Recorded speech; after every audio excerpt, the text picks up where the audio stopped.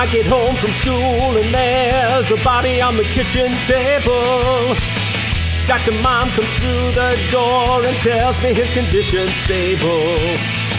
Mom's a genius surgeon with a lot of dedication.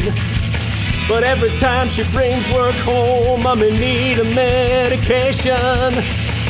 Down in our family basement is the convalescent ward. In the attic lives a psycho who's got free room and board. Dr. Mom says it's all just a temporary situation. But after all the stress, I'm gonna need a permanent vacation. Sponge, wipe, clamp,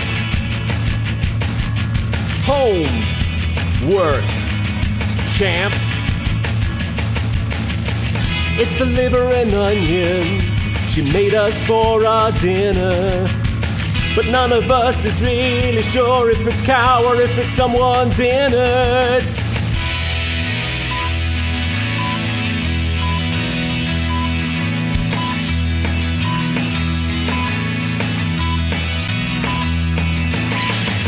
Dr. Mom, we gotta talk. There's something that I wanna say. It's sad you lost your job last year, but there has to be a better way.